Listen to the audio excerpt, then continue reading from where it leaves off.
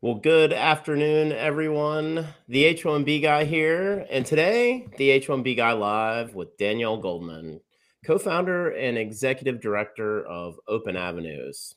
Today, we're going to cover H1B alternatives for global talent looking to work in the US under an H1B visa. Before we get started, though, I'd like to ask you, if you haven't already, to please subscribe to the H1B guy channel here on YouTube and like this video so that I can continue to produce more content like this for you.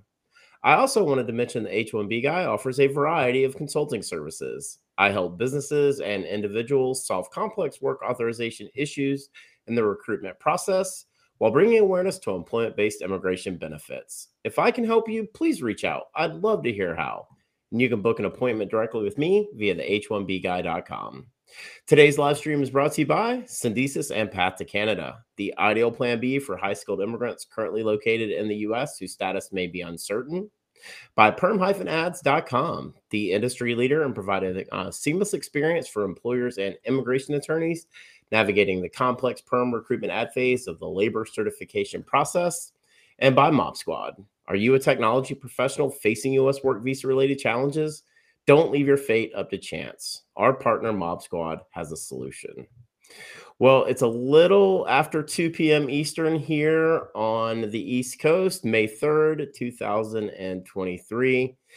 And I have the privilege to be joined by Danielle Goldman, as I mentioned, Executive Director for Open Avenues.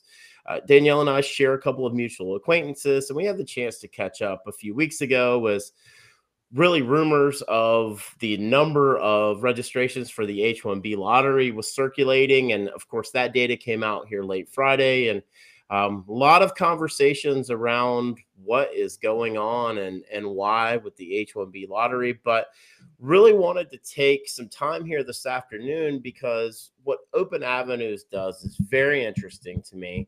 As I mentioned, alternatives. I think another key word here is options.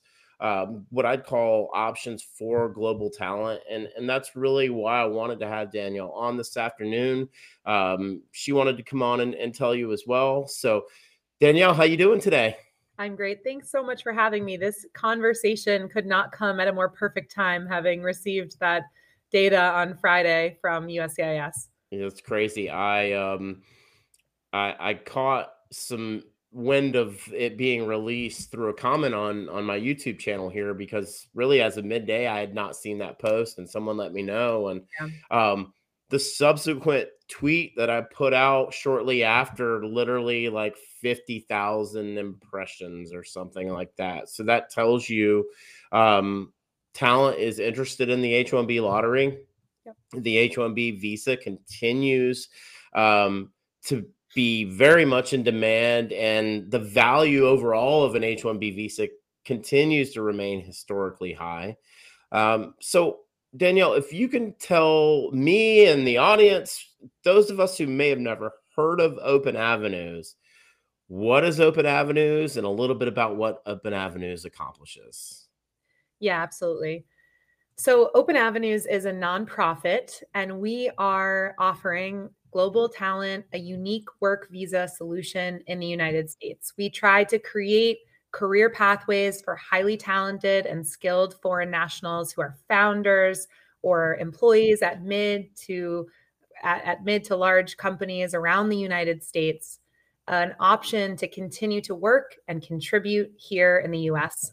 We're a nonprofit partnered with universities, and that means that we qualify as a CAP exempt employer and can sponsor H1Bs throughout the year at any time. And we have built a model over the past 5 years that enables us to create these pathways to get CAP exempt H1Bs for foreign nationals here in the US and enables them to continue to work for their full-time employers as well. And during all of that, contribute to train the future US workforce at our partner college and universities. So, 5 years ago, went from an idea or a concept. So, how does Danielle get into immigration? How did that happen? So my father actually is an immigration attorney. His name's Jeff Goldman, and he has been an immigration attorney for 30 plus years. So for my life, I spent hearing stories at the dinner table about the foreign nationals that he was helping, the scientists who were working on cancer therapies, and the mechanical engineers developing new robotics that were going to change the future of manufacturing in the United States. And those were the stories I heard. And I also heard about the barriers. As many daughters do, try to stray away from what parents actually go into for careers. So I didn't go into immigration right away. I became a strategy consultant in New York City. Mm-hmm. And in 2018, I came together with my father around this awesome concept of cap exempt H1Bs and what we could achieve if we started a nonprofit affiliated with universities and the pathways we could open for individuals who are going to really change the future of this country and potentially the world. And that's who we're trying to help.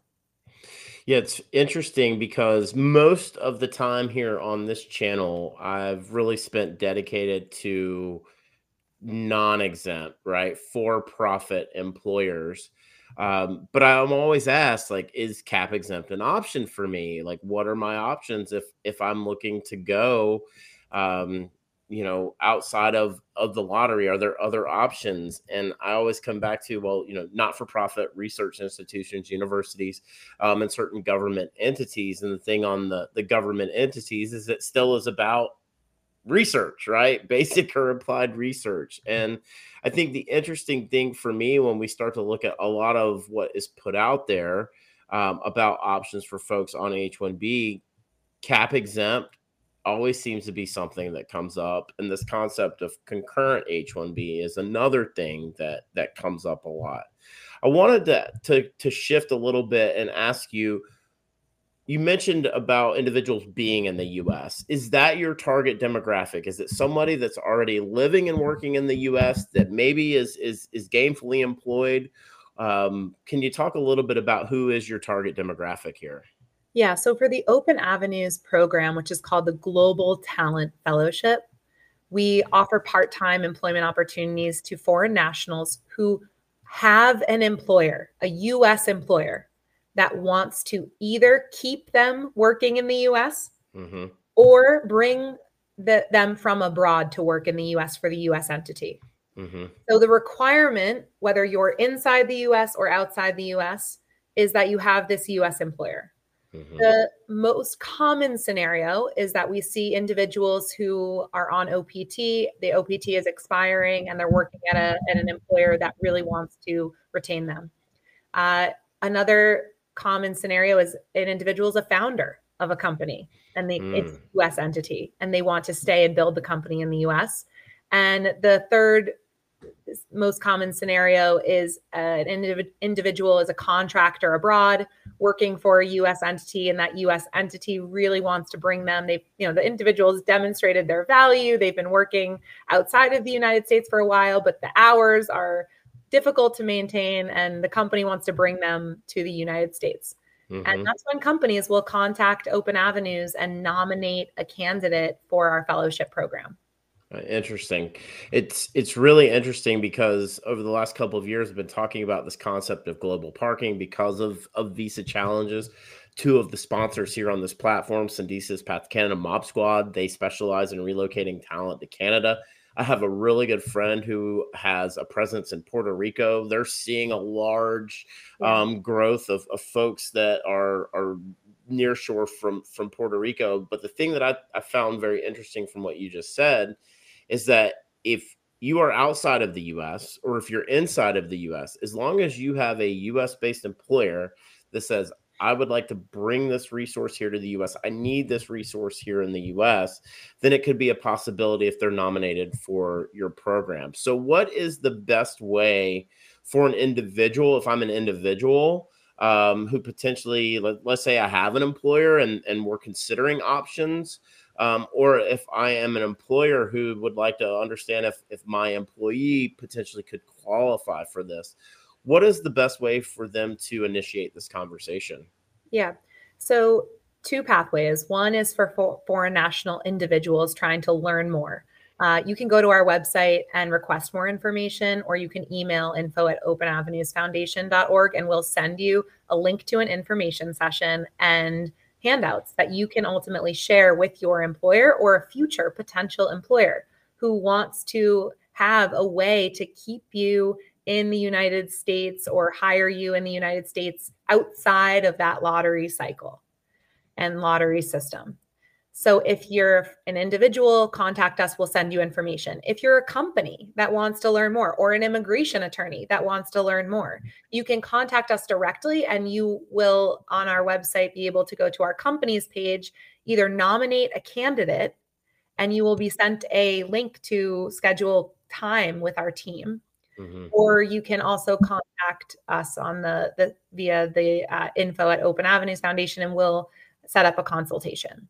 Awesome. So we are meeting with companies that want to retain their talent. And I do think it's worth just explaining a little bit about what that partnership looks like, because it's confusing. No one wants to just work for one of the biggest challenges, Robert, about the cap exempt H1B, I'm sure when people are coming to you and asking about this option, is that really what foreign nationals want and what companies want is to have the individuals working for the biotech company. They want to continue to work for the full-time employer. They don't want to go find new employment at a nonprofit research institution or work for a university. They want to work in industry, and they want to work for those private companies. And the way that we offer an opportunity to companies to enable them to keep their foreign nationals working full-time is through what you mentioned before, and I want to elaborate on, which is concurrent employment.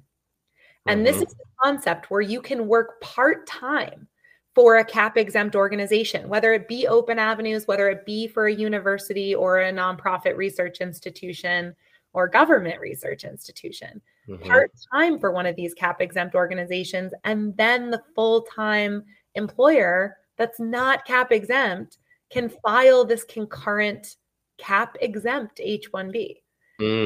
Why companies are contacting us. That's why this is something that individuals can pitch to employers. It's because this isn't just a way for individuals to work with Open Avenues as an employee. It's a part-time opportunity to work with us so that foreign nationals can work full-time for the companies they really want to be contributing to. And I shared the openavenusfoundation.org /contact link, and I typed in the wrong info. It's info@openavenusfoundation.org for the email, and I shared that as well. Little plug here: if you do reach out and you've heard about Open Avenues through this session, please be sure to mention you heard about them from the H1B guy and this live session here with Danielle. Two things you said that I'm curious about, and I want to ask some like scenario-based questions. The first one is, if I'm an individual in the UK and I am looking to come to the US, the first thing that I would need to do, if this would be a valid avenue for me, would be to have an employer who wants to put me into the program and also bring me on in some sort of capacity via the concurrent H1B. The other scenario I think that I'm more interested in is, what if I'm already living and working here in the US under a different status? You mentioned OPT, but let's say I'm an L2 EAD, I'm on a dependent EAD, employment authorization document.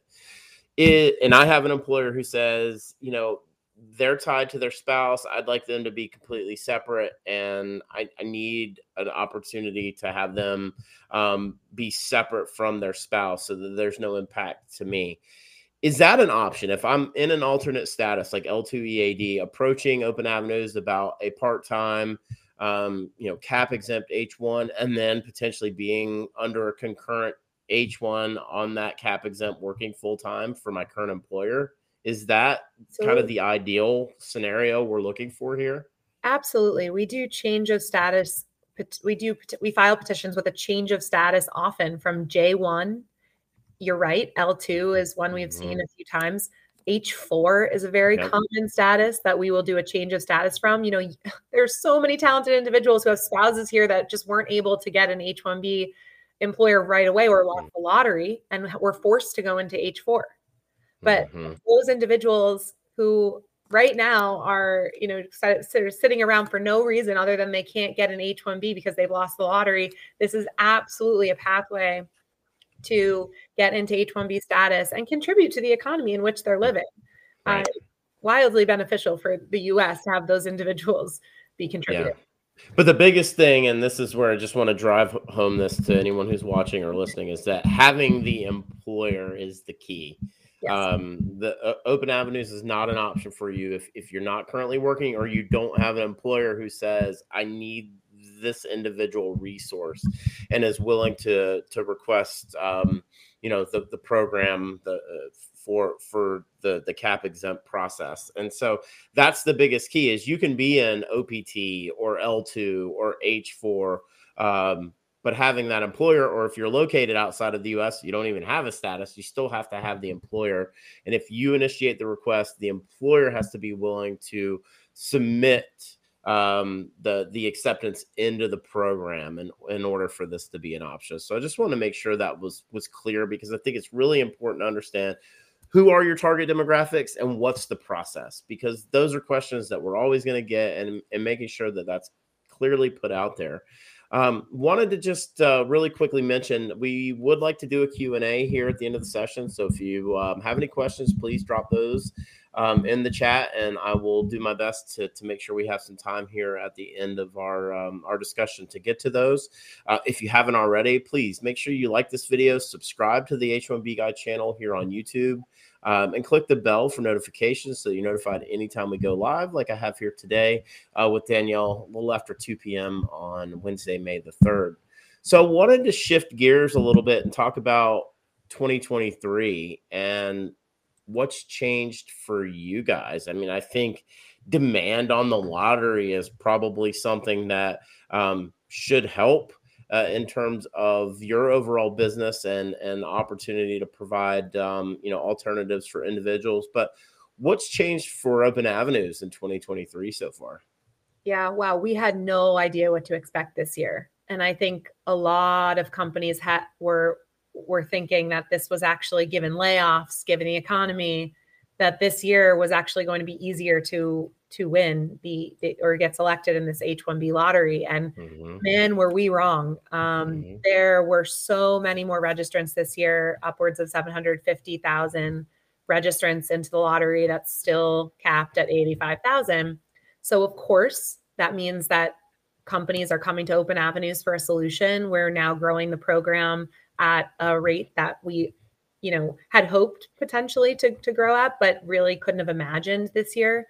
So we are opening more positions. We don't have a cap on how many nationals we can take into this program. Frankly, for us, it's about university demand. How many universities we're partnered with and how many foreign nationals they would like to be contributing. It is endless. Our university partners are getting so much out of the programming that we're bringing.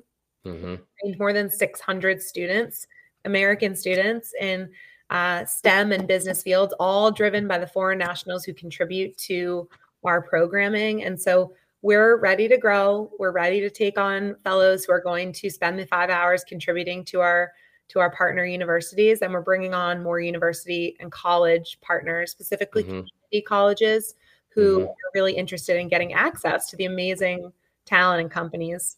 So that's where we're at this year. Last year at this time, we were not taking bachelor's candidates. We are taking bachelor's candidates now. So anyone who had that in, that's a 2023 change.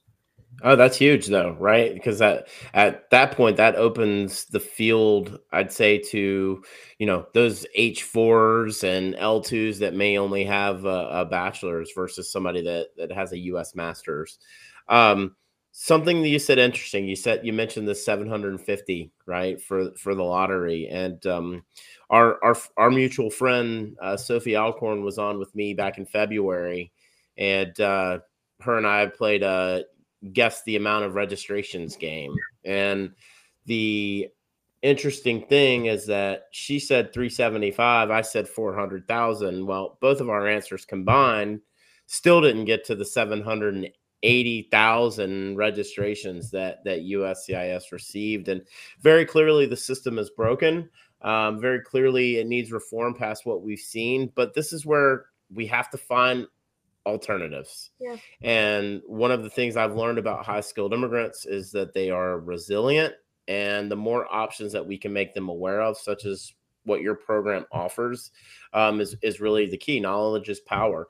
The other thing you talked about, universities, community colleges. If you are a university or a community college who may be consuming this, watching or listening to this at a later date, same avenues apply to you if you're interested in seeking out how Open Avenues Foundation could be a benefit to you, through the Open Avenues Foundation.org/contact, and also the info at Open Avenues Foundation.org. Absolutely reach out, because there is a huge benefit in this program. When you're talking about 600 plus type resources, that's significantly large.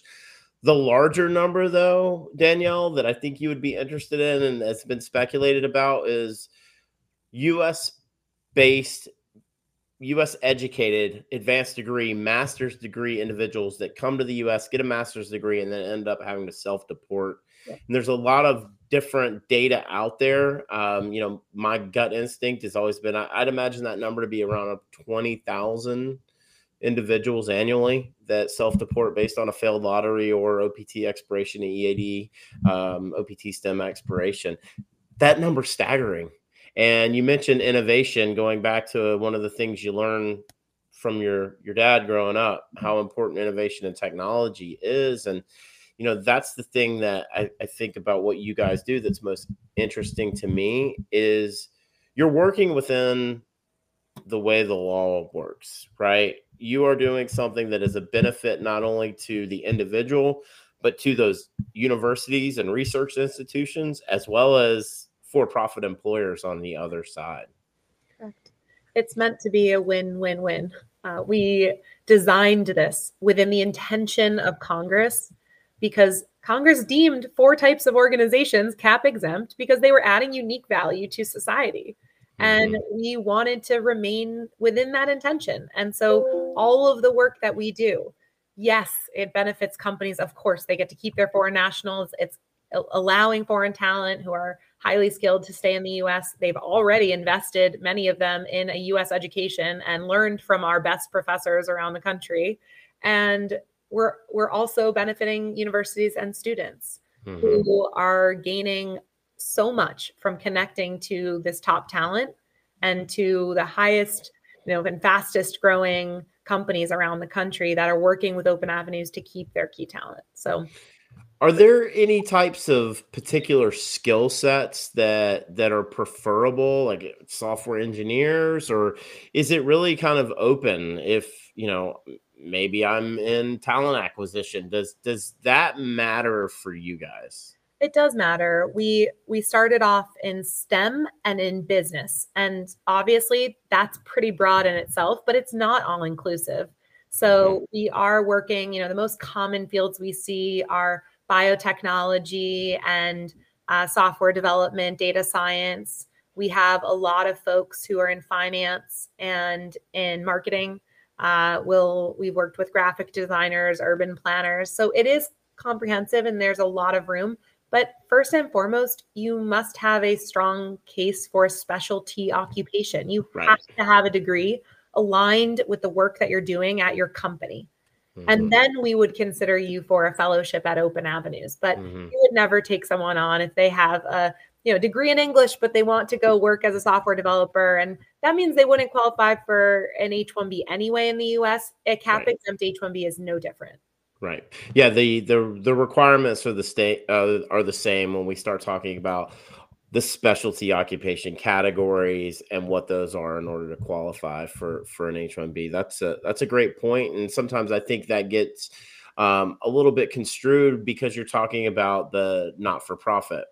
And when you hear that, a lot of times the tech component can be removed, and we get into more of the researchers and the data and the analytics piece. And you mentioned even graphic design. There's a specialty occupation there, Yep. but it's a matter of how do you qualify. And as you mentioned, degree is an important qualification in that. The type of degree, type of experience that you previously hold as well is Mhm. super important. Just wanted to mention again, we've got a few more questions here for Danielle, but if you have questions for Danielle or myself, please drop those in the chat. We'll try to make sure that we take a few minutes here at the end of today's stream to answer any questions that you guys may have. What are you seeing, or what are you thinking is going to look like for the rest of your 2023? Are you foreseeing more demand, kind of based on everything that we've been talking about so far? Do you predict the demand for cap exempt is only going to continue to grow as long as we're sitting at this 85,000 on the non-exempt side? What do you foresee kind of the rest of 2023 for you guys, and maybe even heading into next year, which not to get political, but is an election year? And in the previous election year, immigration was at the forefront and then fizzled right after the election happened. Do you foresee any changes in immigration policy going forward, and how will that impact you guys for the rest of 2023? Yeah, so I'll start with open avenues. So right now, there's no doubt that we need to be able to provide this solution for companies that are scrambling for solutions for top talent. The country will lose innovators and experts, and it will hurt companies if we can't step up and figure out how we offer this solution more widely and at a faster pace. And we're going to meet that demand. So that's our goal for this year. We hope to bring on hundreds of fellows into our program who can continue to stay and grow their own companies or grow companies that they're working for. So that's our plan. That means expanding the specialty occupation categories that we currently have. We received a high demand for lawyers who are currently struggling and they want to stay in the United States. We're trying to figure out how we continue to offer this. We're seeing a demand for there's talent gaps in the US for nurses, talent gaps for veterinarians. So we're learning about where the talent gaps in the US are and where we desperately need talent. And we hope to help fill those gaps by helping talent create, by creating these pathways for talent to come and really meet the labor shortages where they are. And so that's part of our planning. In terms of policy and US policy, I don't think that there's going to be right before the election that the Democrats are going to push to change the number of 85,000 and I also think that cap exempt H1B visas will be necessary to meet the demands until that 85,000 cap is changed. I think that given the fraud allegations surrounding the lottery system and the way that individuals are entered into the lottery, I think it's possible that action is taken by government agencies within their mandate and within their power to adjust the way the lottery works. And that could mean that companies, instead of counting registrations by the companies that enter them and allowing foreign nationals to be entered by multiple companies, it might be a head count. And foreign nationals can only be entered by one company. And that would be a really significant shift. Talking about ramifications of that for better or for worse, we can discuss later. But that's one thing I think could shift, and it would change the chances that people have within the lottery potentially. But there will still be high demand for. That's right. It's not That's going. right. No, it's not going to go away, and it's not going to go away until there's really an overhaul to the way the non-exempts are assigned out. And some of the best reform I've seen is been surrounding individuals that are U.S. master's degrees that are currently working in a full-time role, and how those allocations would go about. But wanted to see if you maybe had a recent success story that you could share. I know audience always loves to hear about kind of something recent that came up that's a tangible success story. Anything off the top of your mind that you'd like to share? Yeah, there's, oh my gosh, well, with 80 fellows coming on in the last year, all working in these awesome fields, there's so many things I could talk about. I want to give one example of a company we worked with in the past, because I think it's a really tangible example of what we do, and then something that just happened recently. But in the past, we worked with, for example, a mechanical engineer from Germany working at an MIT Media Lab 3D printing company that's getting off the ground. And he was critical. He was the first engineer that they hired, and he lost the H1B lottery and was going to have to leave. He was literally physically building their 3D printing machines. He could not work from abroad. So the company contacted us, and we put him through our fellowship program. And he ended up printing testing swabs for COVID during the pandemic and after. They continued to grow and are now on Series B funding.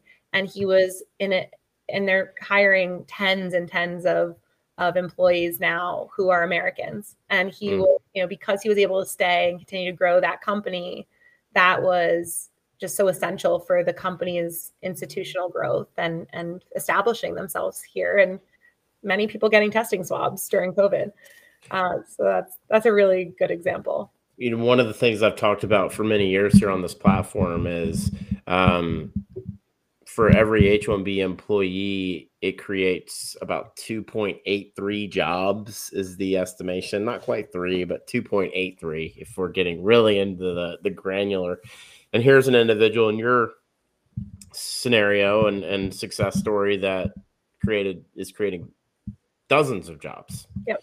Right. And the impact on that organization for that individual that they have is so significant that it creates more jobs. And that's one of the things that I think is the unspoken truth of why H1B visas still have extremely high value. Outside of the fraud allegations and everything that goes into it, there still is real tangible examples of where H1B visas not only help organizations thrive and survive, but create jobs for more Americans. And that's the piece that I think sometimes gets lost when we talk about and cover the H1B visa to the extent that I do here. Couldn't agree more. And the founders, I mean, this is, some people feel trapped in their jobs because of H1B, and they feel they're in OPT with, Microsoft or Apple or with a company, and feel that they can't go explore their own path because they can't get an H1B visa. But that's not true. Actually, founders can sponsor themselves for an H1B through their company if they set their company up appropriately, and ownership, and there's control, and there's ways to do it. So the door's not closed for founders. And we just brought on 2 founders who started companies in the US and were trying to fundraise from outside the US and really needed to get here to grow their companies and get them off the ground. And this was an awesome way for them to, come here. And now they're hiring and growing and fundraising. And they're working part-time to teach students about entrepreneurship and how to get a company off the ground. So it's just a really exciting model. And that seed that they're planting for another generation, right, is kind of the other piece of that innovation in tech that we would miss out on. And you look at overall international student numbers are on the decline. They're increasing in Canada. There's a reason why they're increasing in Canada and on the decline here in the U.S. is because we don't make it easy. It's a very complicated system. It's one that there are no guarantees to, and a lot of times your time here is absolutely finite. I think we've had about 50 folks join us so far, Danielle. I know we've only got a few minutes left here, so wanted to just kind of put it out one more time. If you have any questions for us, Danielle, you've done a great job explaining it. I think a lot of times when it's very clear and concise how this works, the questions are sometimes minimal. But if there are questions, of course, you can always reach out to me directly after the stream, and I can get you in touch with Danielle. A call to action again, just going to bring up that link. Open Avenues Foundation.org/contact. And there's a little form you go in and you just put your name, your email, and message. Be sure to let them know you heard about them from the H1B guy. And then here is, if you want to email directly, it's info@openavenusfoundation.org. Please don't hesitate to reach out to Danielle if you're curious and you think this may be a good, viable option for you. I know a lot of you who I've been talking to over the last couple of months, this is absolutely a viable option for you. And I always like to say, like, leave no stone unturned. Please connect with the folks at Open Avenues. And if the answer is, look, doesn't look like it's a possibility, at least you can cross that variable off your list. It's so important to be able to do that and know what options you do have and how can you extend your time here in the US. Danielle, do you have any questions for me? I've literally put you on the hot seat for 30 minutes. Is there anything you want to ask me while we've got just a couple minutes left here? I would love your take. I'd love to reverse the question you asked me about where you see everything going with the immigration landscape, given what's happening. And, I think these fraud allegations are just really fascinating because it's not, I mean, it actually is legal. Correct. For you to enter multiple times. So I think it'd be important to clarify to this group what they're even questioning. To me, the biggest thing is the unforeseen shift that occurred when USCIS went to the electronic registration portal and the $10 non-refundable registration fee versus requiring the full application filing fees on the front end that was written in a manual check and prepared and delivered on April 1st. When they shifted in 2020, and it was a very quiet shift because it happened right in the height of when the quarantines were starting.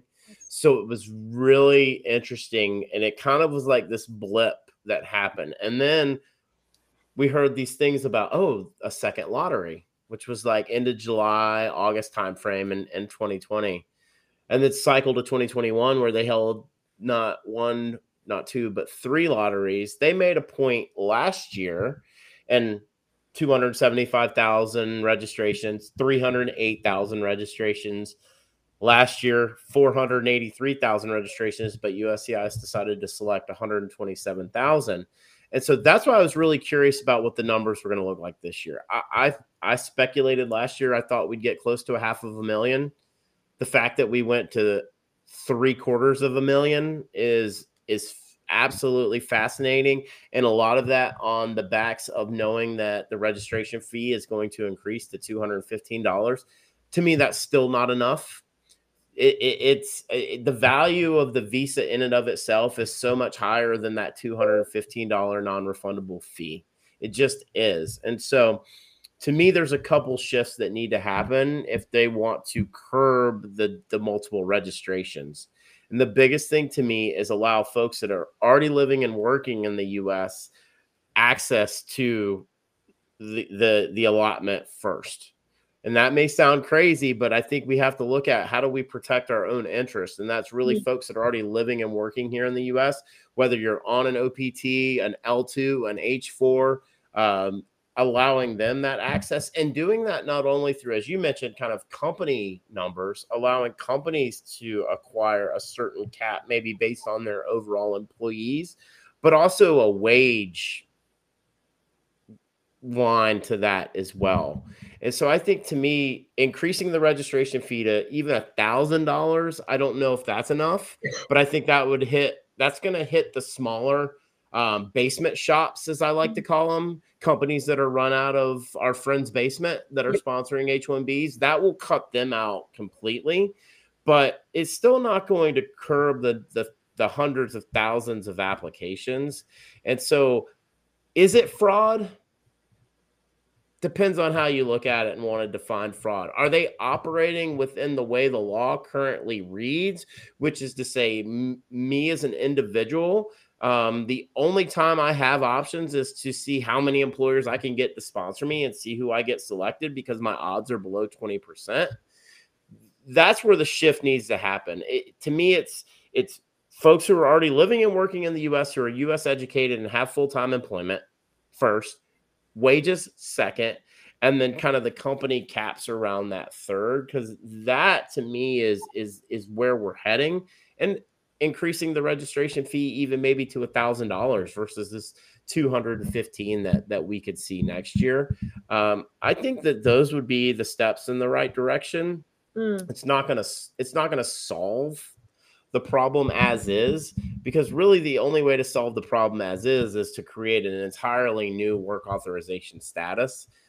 I've referred to it here on this platform as the H1B EAD, which is kind of similar to GTS that's in Canada, that gives you kind of these 2-year increments where you can live and work under, GTS uh, indefinitely. And I think that's the thing when we look at the limits around the H1B, is that it caps at 6 years.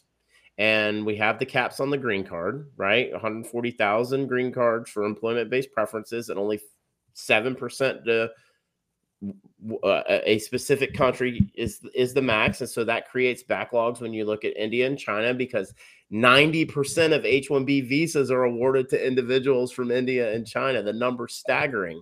But the global reach for talent that is looking for H1B visas here in the US is really the bigger piece, that folks from Central and South America, from all over Europe and Asia, not just India and China, their primary way to come to the US as a high skilled immigrant is the H1B visa. right. It is the number one avenue. And so, answering your question, it's more than just one fix. Yeah. And I think it's going to require not only executive actions, but it's going to require legislative actions. It's going to require both. I do feel like I bang on USCIS a lot here on this platform because they're bureaucratic and their incompetencies. But I do feel like we've seen some emphasis on reducing processing times and trying to increase awareness as much as possible around where applications stand. We've seen a lot of that. So I'm hopeful that there's more transparency there. But 780,000 registrations, we're talking about 7.8 million reasons why USCIS doesn't need to change the system as is. Right. No, completely. I think it's the idea of increasing fees is a great first step, and frankly, an easy one, and wildly beneficial for the agency and for Department of Homeland Security, and I think that there's huge benefits for the government in deciding to go down that path. It was interesting that Trump proposed, during his presidency, about a merit-based system, which the would Cotton Bill, as I refer to it as Senator Tom Cotton from Arkansas was the one that put it out there.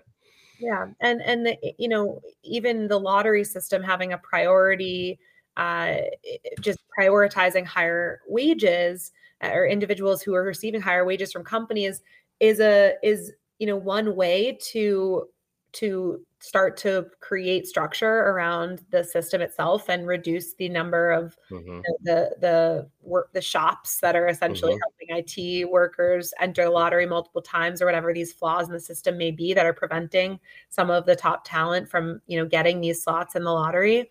So that's definitely, I don't know if that'll come back on the table. It really hurts startups, and it really hurts nonprofits that aren't cap exempt, because that's right. They're going to pay the wages that are necessary. And we work with a lot of those companies, and they're getting off the ground, and they have amazing technologies. They just can't compete with Amazon and Google. And so actually, I think there would be negative ramifications if it were solely a merit-based system. But I do think that there's something to be said for what you're discussing, which the wages. And the thing about the wages, and I've covered this a lot and pontificated a lot about it, but it's wages based on level 2 of experience. So you have wage level 1, 2, 3, and 4, skill level 1, 2, 3, and 4. So you would basically designate 25% in each of the skill levels, and then base that on wages, and base it on their MSAs, that metropolitan statistical area.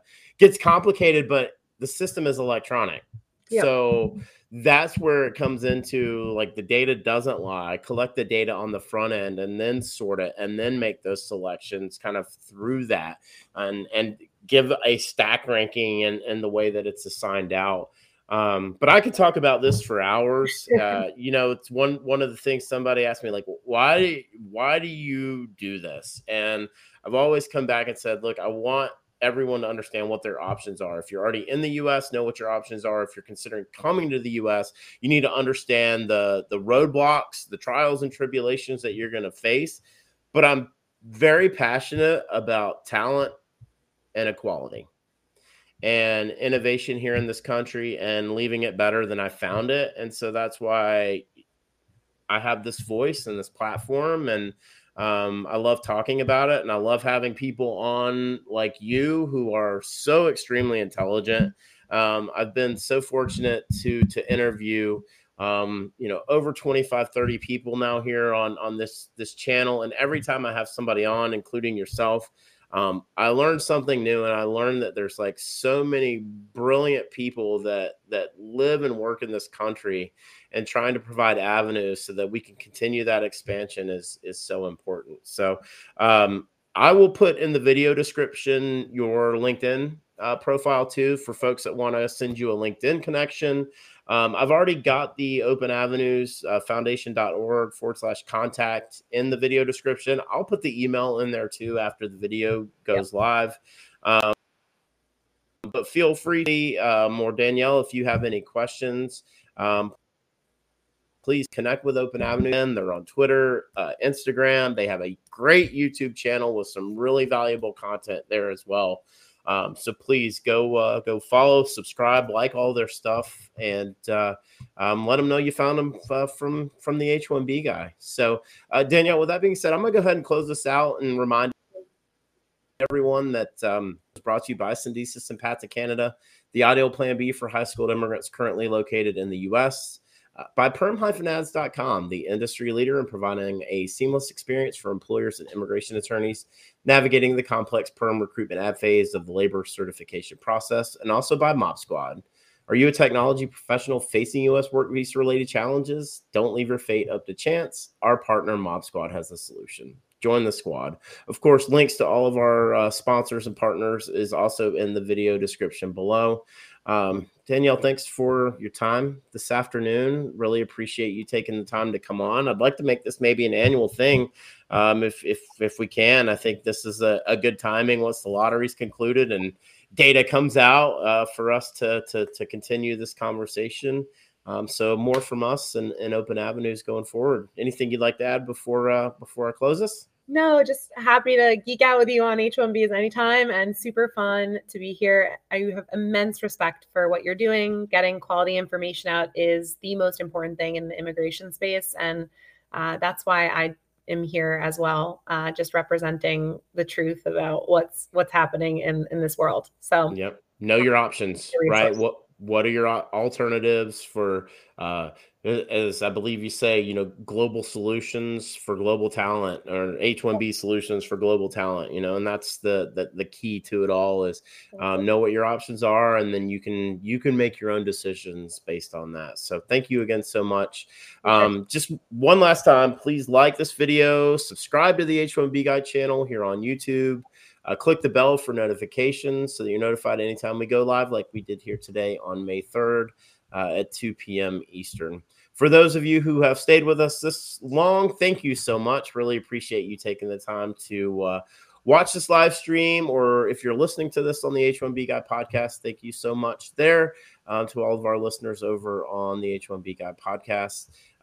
Follow me on Twitter, Instagram, LinkedIn, join my Telegram channel. I'm the H1B Guy, your global source for all things H1B.